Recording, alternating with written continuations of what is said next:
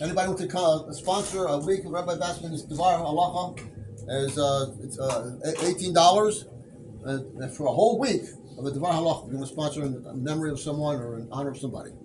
Okay, good morning. It should be a schus for the Yidden in Eretz Yisrael. We're talking about tefilas haderech, so the special prayers should be a schus. So, an interesting question that the contemporary poskim debates.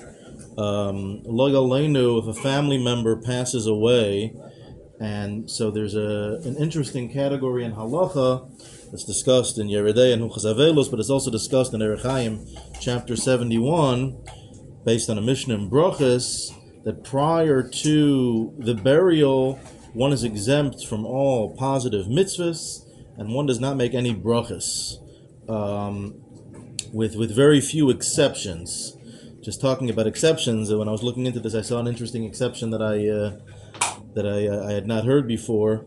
The poskim discuss Kriya Shema Lamita. Do you say the bracha of hamapil that you say before going to sleep? So Shlomo Zalman Auerbach and other poskim do say that is an example of one bracha that you would say.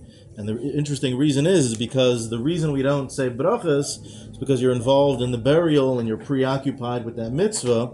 But if you're about to go to sleep, obviously nothing's going to be happening right then, and therefore one would say the bracha of hamapil. So brachas on food? We don't say brachas on food.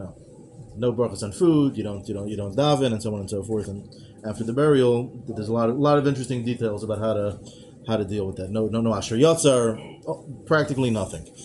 And not only do you not have to say it, you're not allowed to say it, and even to answer onen, the Shulchan Aruch says is not appropriate, because you're trying to be more frum than the rabbis and so on and so forth. So there's an interesting question. What? You say the Shema.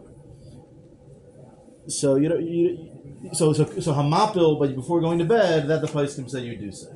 But Shema and davening, you don't do any davening. There's no davening that's done. When you say the hamapil, you say the Shema. You say Shema and hamapil, yeah. You should say hamapil. But that's like one exception. So over here is possibly a second exception. Some places can say a number of reasons why perhaps tefilas haderech you would say, and then we'll discuss the practical application tomorrow. But the arguments to say tefilas haderech the place can bring, and Rabbi Rabinowitz in his Piskei Teshuvos, his conclusion that you would say tefilas haderech, assuming that you're not in the same vehicle as the dead body, or over there you wouldn't say it because you're not allowed to say psukim in front of the dead body.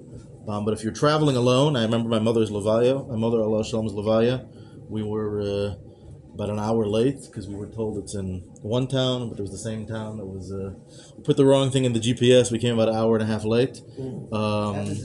My mother was not usually on time for things, so it made sense that we were late to her levaya.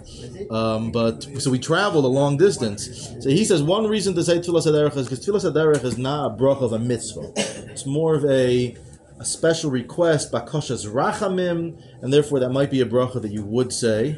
Another argument, he says, is because the mazel's bad. When someone passes away, it means there's a bad mazel for the person. So therefore, the tefilas haderech is for danger, and therefore you have added danger here. Therefore, there's a reason to say it as well. We'll discuss tomorrow. But Payal, I spoke to Shmuel first. He says he paskins that you don't say it, and we'll discuss the reasons for that tomorrow. What? Shmuel first. He's a Paisik in Chicago. He's a student of Moshe Feinstein. So anyway, we'll to be continued. Have a great day.